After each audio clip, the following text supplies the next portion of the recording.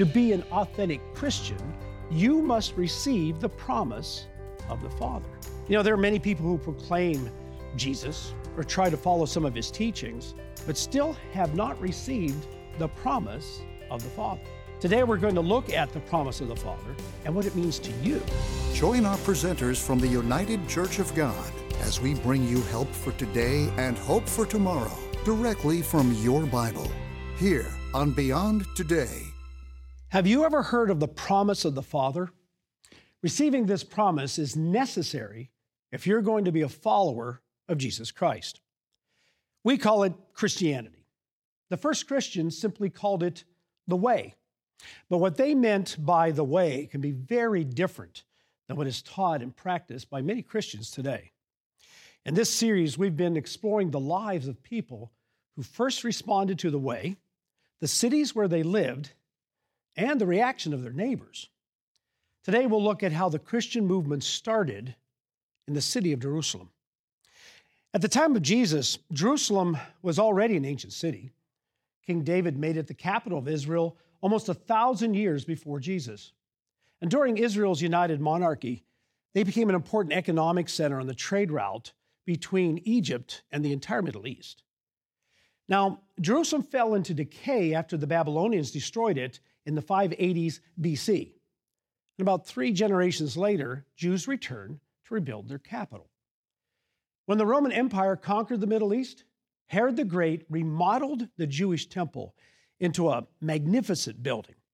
And once again, Judea, as it was called then, became a bustling region situated on the trade route between Egypt and all of Europe.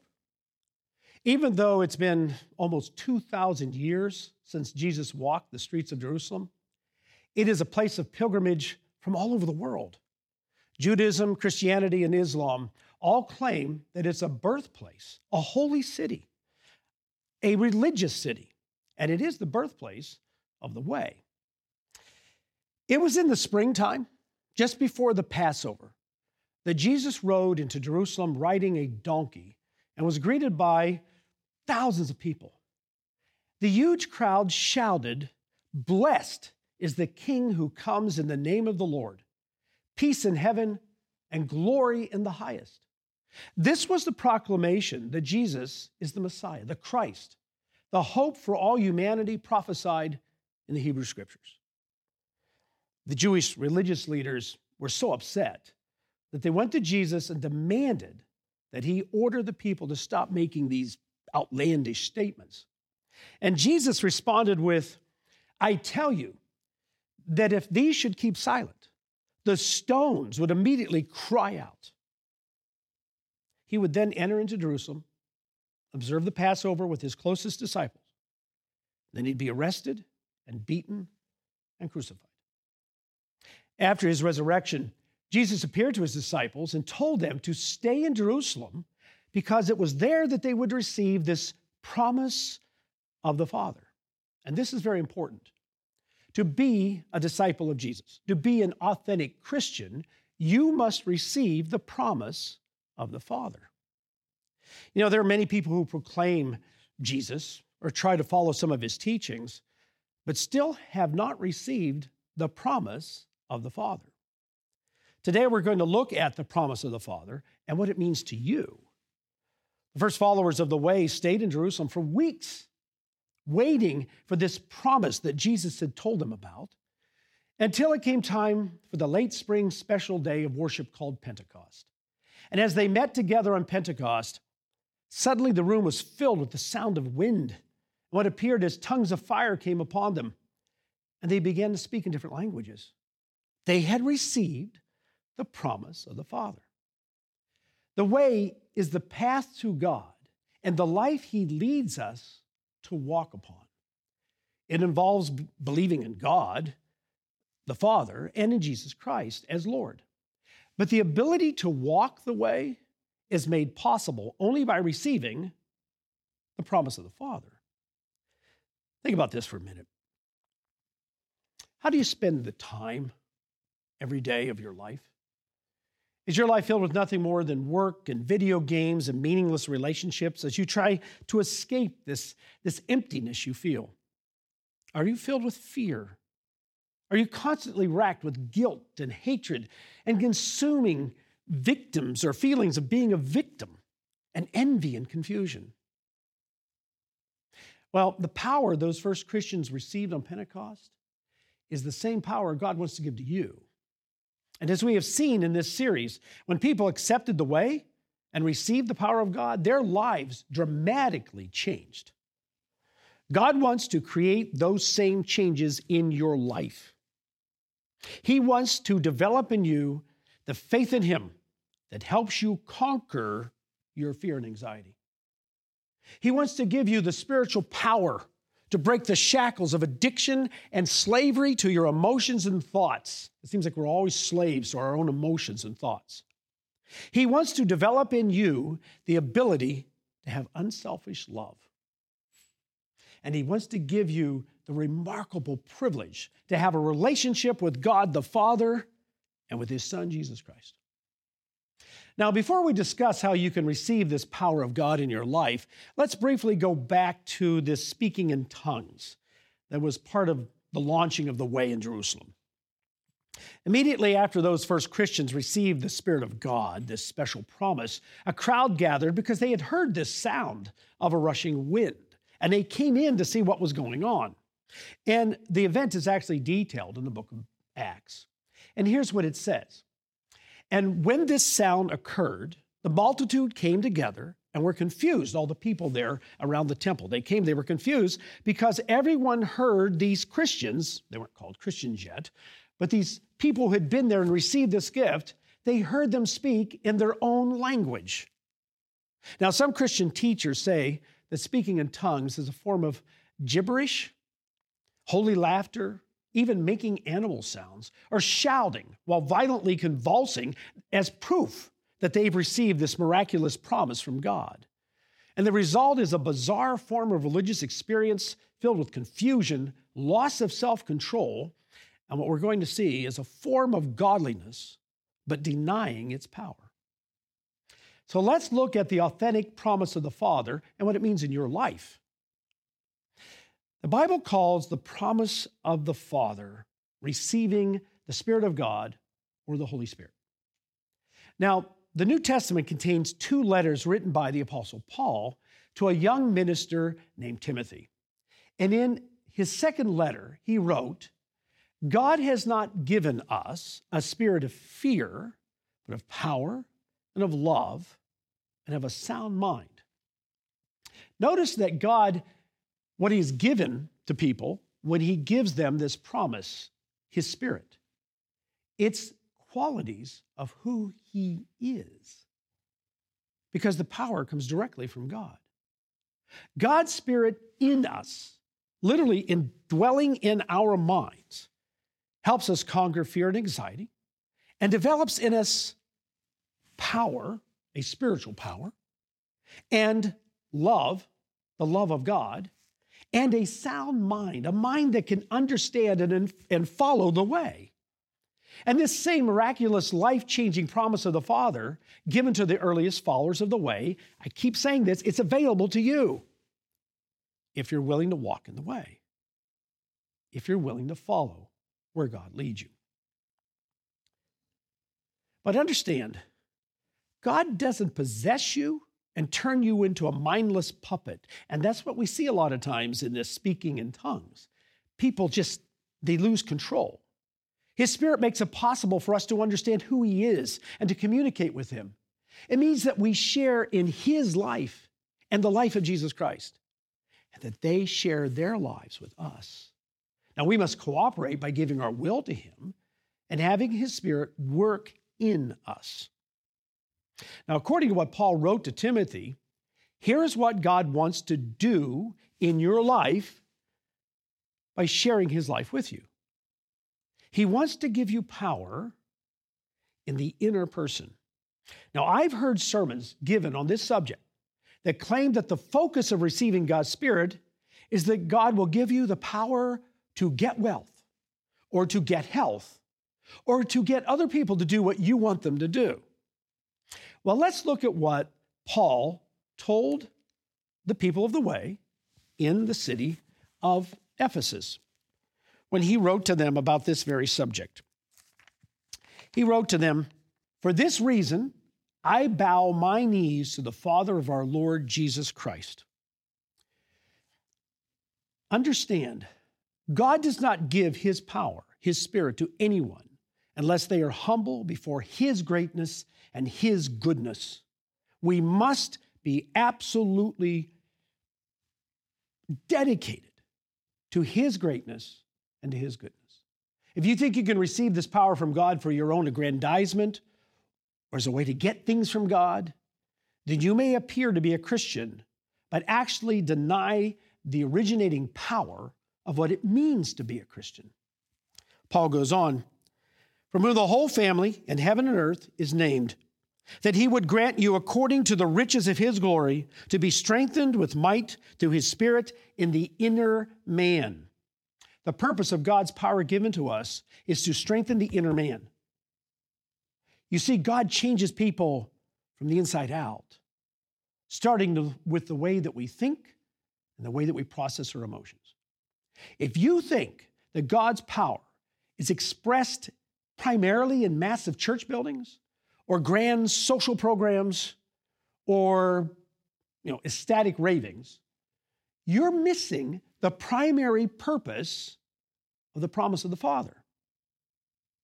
The purpose of God coming into your life is to call you to receive forgiveness for your crimes against him, and they are crimes against him. That's what our sins are. To heal your heart and mind and change you into a child in his family. And here's how he does it. He continues here, Paul does, that Christ might, listen to this, dwell in your hearts through faith, that you being rooted and grounded in love. The purpose of God, the purpose of Christ, is to share life with you by connecting to your inner person, your mind, your emotions, your very being by his Spirit. This should stun you with absolute wonder that this is what God wants to do. And unfortunately, it's been cheapened in some of the teachings of modern Christianity. Paul says that we may be able to comprehend with all the saints what is the width and the length and the depth and the height, to know the love of Christ which passes knowledge, that you may be filled with all the fullness of God. Now to him who is able to exceedingly abundantly above all that we ask or think, according to the power that works in us. Receiving the Spirit of God can involve visible miracles, healing, speaking in tongues. But the purpose of God dwelling in us is to change the inner person so that we become the literal children of God, and he gives us the power of his love. We go back to what we just read a minute ago in 2 Timothy.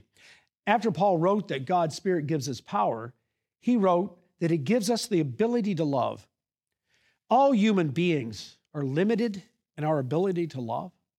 Only by experiencing God's love can we actually share his love with others. Paul also said that God's Spirit develops in us a sound mind. It's interesting, the New International Version, many other English versions of the Bible translates that phrase, sound mind, as self-discipline. The exact opposite of what we see in so many of the speaking in tongues demonstrations. God's desire is to develop in his children a mind that isn't filled with crazy thinking, it isn't filled with anger or hatred or lacking self-control, but a mind pursuing what Paul described as the fruit of the Spirit. And here's what he said the fruit of the Spirit is. It's love, joy, peace, patience, kindness, goodness, faithfulness, gentleness, and self-control. This can only happen through submission and obedience to the power of God.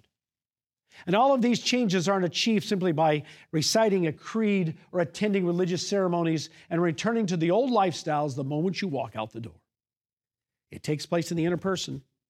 by the power of God. In this same letter to Timothy, Paul explains the lifestyles of those who walk different than the way. Okay? So this is the opposite of what God does in the inner person. Paul says, but know this, that in the last days, perilous times will come. And he describes what it is not to walk the way. This is what's natural for human beings. For men will be lovers of themselves, lovers of money, boasters, proud, blasphemers, disobedient to parents, unthankful and unholy. Notice these people love themselves and money more than God and others. They're proud. They're so entitled that they're unthankful for even what God has done for them. Now, does this maybe describe a little bit of sort of the society you and I live in? And yet this is a society where most people claim to be Christian. Paul continues.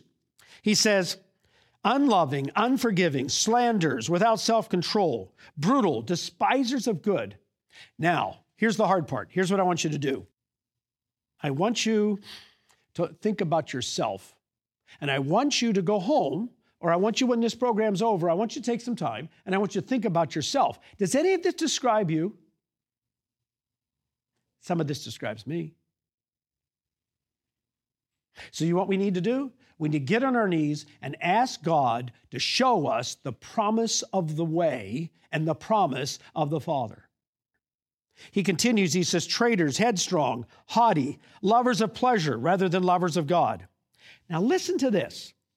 Having a form of godliness, but denying its power, and from such people turn away. You know, we say, oh, wow, he's talking about people that aren't Christians. But that last statement shows that they can be Christians or claim to be Christians because they have a form or appearance of godliness or being right with God, but they're not walking the way. You know, the truth is, Christianity has been proclaimed, ritualized, institutionalized, politicized, but seldom has it really been lived. Now, if you find Paul's description of shallow Christianity to be harsh and condemning, let Paul explain why. Because this is what he says to the Corinthians, which we did a program about Corinth, of the way in Corinth. Here's what he said to them. But the natural man does not receive the things of the Spirit of God, for they are foolishness to him, nor can he know them, because they are spiritually discerned. You see, without the promise of the Father, you, nor I, nor anyone can understand what God wants you to do with your life. Now, because we're made in the image of God, a person may come upon some spiritual principles. There are people who discover spiritual principles all the time, good ones.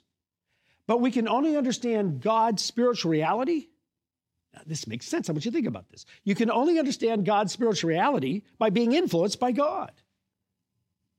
After the original followers of the way received the promise of the Father, what did they tell other people? How should other people come onto the way and become followers of Jesus Christ? How do they get on the path? How do you begin to have a more authentic walk with God the Father and Jesus Christ? A common thread throughout the New Testament is that when the people responded to the way, they first recognized their need for God. That was the first step.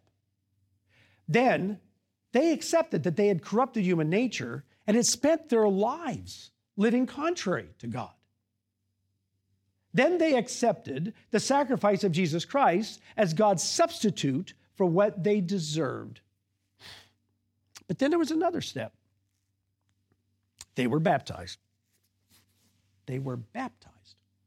For the people of the way, water baptism is absolutely vital to an authentic walk with God for a number of reasons. Let's look at a few of these reasons. Why this was really important to them and should be to us today. First of all, baptism is a proof that you have accepted the need to walk the way. It is an open acceptance. Now, you can't have an intimate relationship with God until you accept your absolute spiritual poverty without Him.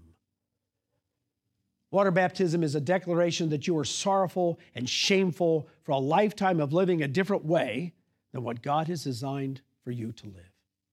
It is a proclamation that you have repented, meaning that you have a desire to have God change your mind and your heart and your actions. A second reason it was important is baptism is an outward expression of faith.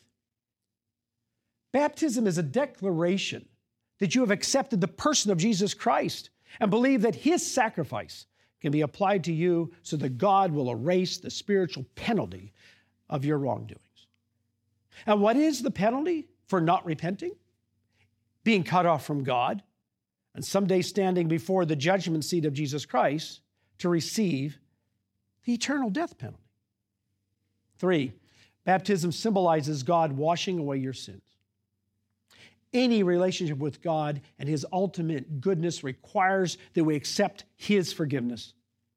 The Apostle Paul describes going under the water at baptism as symbolizing the death of the old person and coming out of the water as emerging as a new person. And this is why the biblical form of baptism is total immersion, not sprinkling. And Jesus gave his followers an example by being baptized by John the Baptist.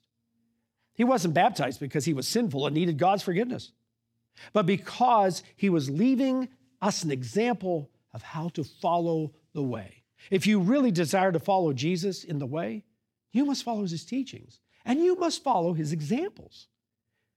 One of the last things he told his disciples was to go out and baptize people. Now, I know sometimes you will hear a preacher say, you don't need to be baptized for salvation. Those who say you need to be baptized are teaching salvation by works and not by faith. You know, this is disingenuous because it misses the point of the teachings of Jesus Christ. If a person is being led by God to receive salvation, that person will understand his or her spiritual poverty. They will be driven by a desire to love and follow Jesus Christ as the only way to salvation. And if Jesus leaves us an example, then we will be dedicated to following his example as what? As an act of faith. Otherwise, the person is just living a form of godliness, but denying his power. 4, baptism is a sign that you have entered into a covenant with God. And this is one of the least known teachings about water baptism. It is a sign that God, through Jesus Christ, has made a personal covenant with you. 5, baptism is the public ceremony of receiving the promise of the Father. The baptism ceremony of the earliest Christians didn't end, by the way, with the person just coming out of the water. Elders would then lay hands on the person's head and pray for them to receive the promise of the Father. Now, if you find yourself being motivated to explore the biblical teaching about baptism, we have a free study guide that can help you understand the remarkable meaning of this simple ceremony. Transforming your life, the process of conversion will take you through many New Testament examples of how important baptism was to the people of the way. And you will see how Jesus set the example and what you must do to prepare for baptism. One of the chapters explains what is sin, because without a definition of sin, we can't understand the depths of repentance God requires from us. You also discover the important reasons for water baptism and the baptism of the Holy Spirit. God will transform your life by giving you spiritual power, love, and a sound mind. Then you will learn how to continue your walk on the way. You can receive your free copy of Transforming Your Life, the Process of Conversion, by calling the number on your screen or going to beyondtoday.tv, where you can download a copy or request a printed copy. If God calls you to respond to his calling, don't wait. Call the number on your screen, go to beyondtoday.tv, and read Transforming Your Life, the Process of Conversion. So let's just quickly review why baptism is so important in order to be a follower of the way. Well, baptism is a proof that you have accepted the need to walk the way. It's a proof, it's an outward expression. Secondly, and this is really important, baptism is an outward expression of faith. It's not against faith, it's an expression of faith. You have to express faith for it to be real. Baptism also symbolizes God washing away your sins. We all have to come to the understanding of our spiritual poverty. We all have to come to the understanding of our wickedness. That we need God's forgiveness. We want God's forgiveness, and God wants to forgive you. God isn't holding back forgiveness. He's offering it. He offers it through the sacrifice of Jesus Christ, who took upon himself what we deserve and then was resurrected to be there in order to present us to God as our intercessor. He presents us to God. Also, baptism is a sign that you've entered into a covenant with God, an agreement with God. And baptism is the public ceremony of receiving the promise of the Father. Receiving God's Holy Spirit to actually dwell in us, that we live in him, he lives in us. So far in this series called The Way, we've looked at the earliest Christians in Ephesus, Corinth, Athens, and Jerusalem. And next time, we'll look at a little-known church in the city of Sardis. And the reason this is so important is because that group of people believed the way, walked the way, and went a different path. They went a different path. And so when we look at the way in Sardis, we will look at a church that died. So join us next time on Beyond Today. Call now to receive the free booklet offered on today's program, Transforming Your Life, The Process of Conversion. The Bible reveals that a person must become converted to be in God's family. Conversion is a life-transforming process, and it's only possible through the direct, powerful involvement of God. Order now. Call toll-free 1-888-886-8632 or write to the address shown on your screen. It's time to finally overcome sin in your life. You will discover what the Bible teaches about Christ's true followers and what it means to be called, chosen, and faithful. When you order this free study aid, we'll also send you a complimentary 1-year subscription to Beyond Today magazine. 6 times a year, you'll read about current world events in the light of Bible prophecy, as well as practical knowledge to improve your marriage and family. Call today to receive your free booklet, Transforming Your Life, The Process of Conversion, and your free 1-year subscription to Beyond Today magazine. 1-888-886-8632 or go online to beyondtoday.tv. Hi, I'm Gary Petty, a pastor with the United Church of God. If you're looking for a church that encourages living what the Word of God really teaches, you found the right place. Visit ucg.org to find a church near you. We're looking forward to meeting you soon.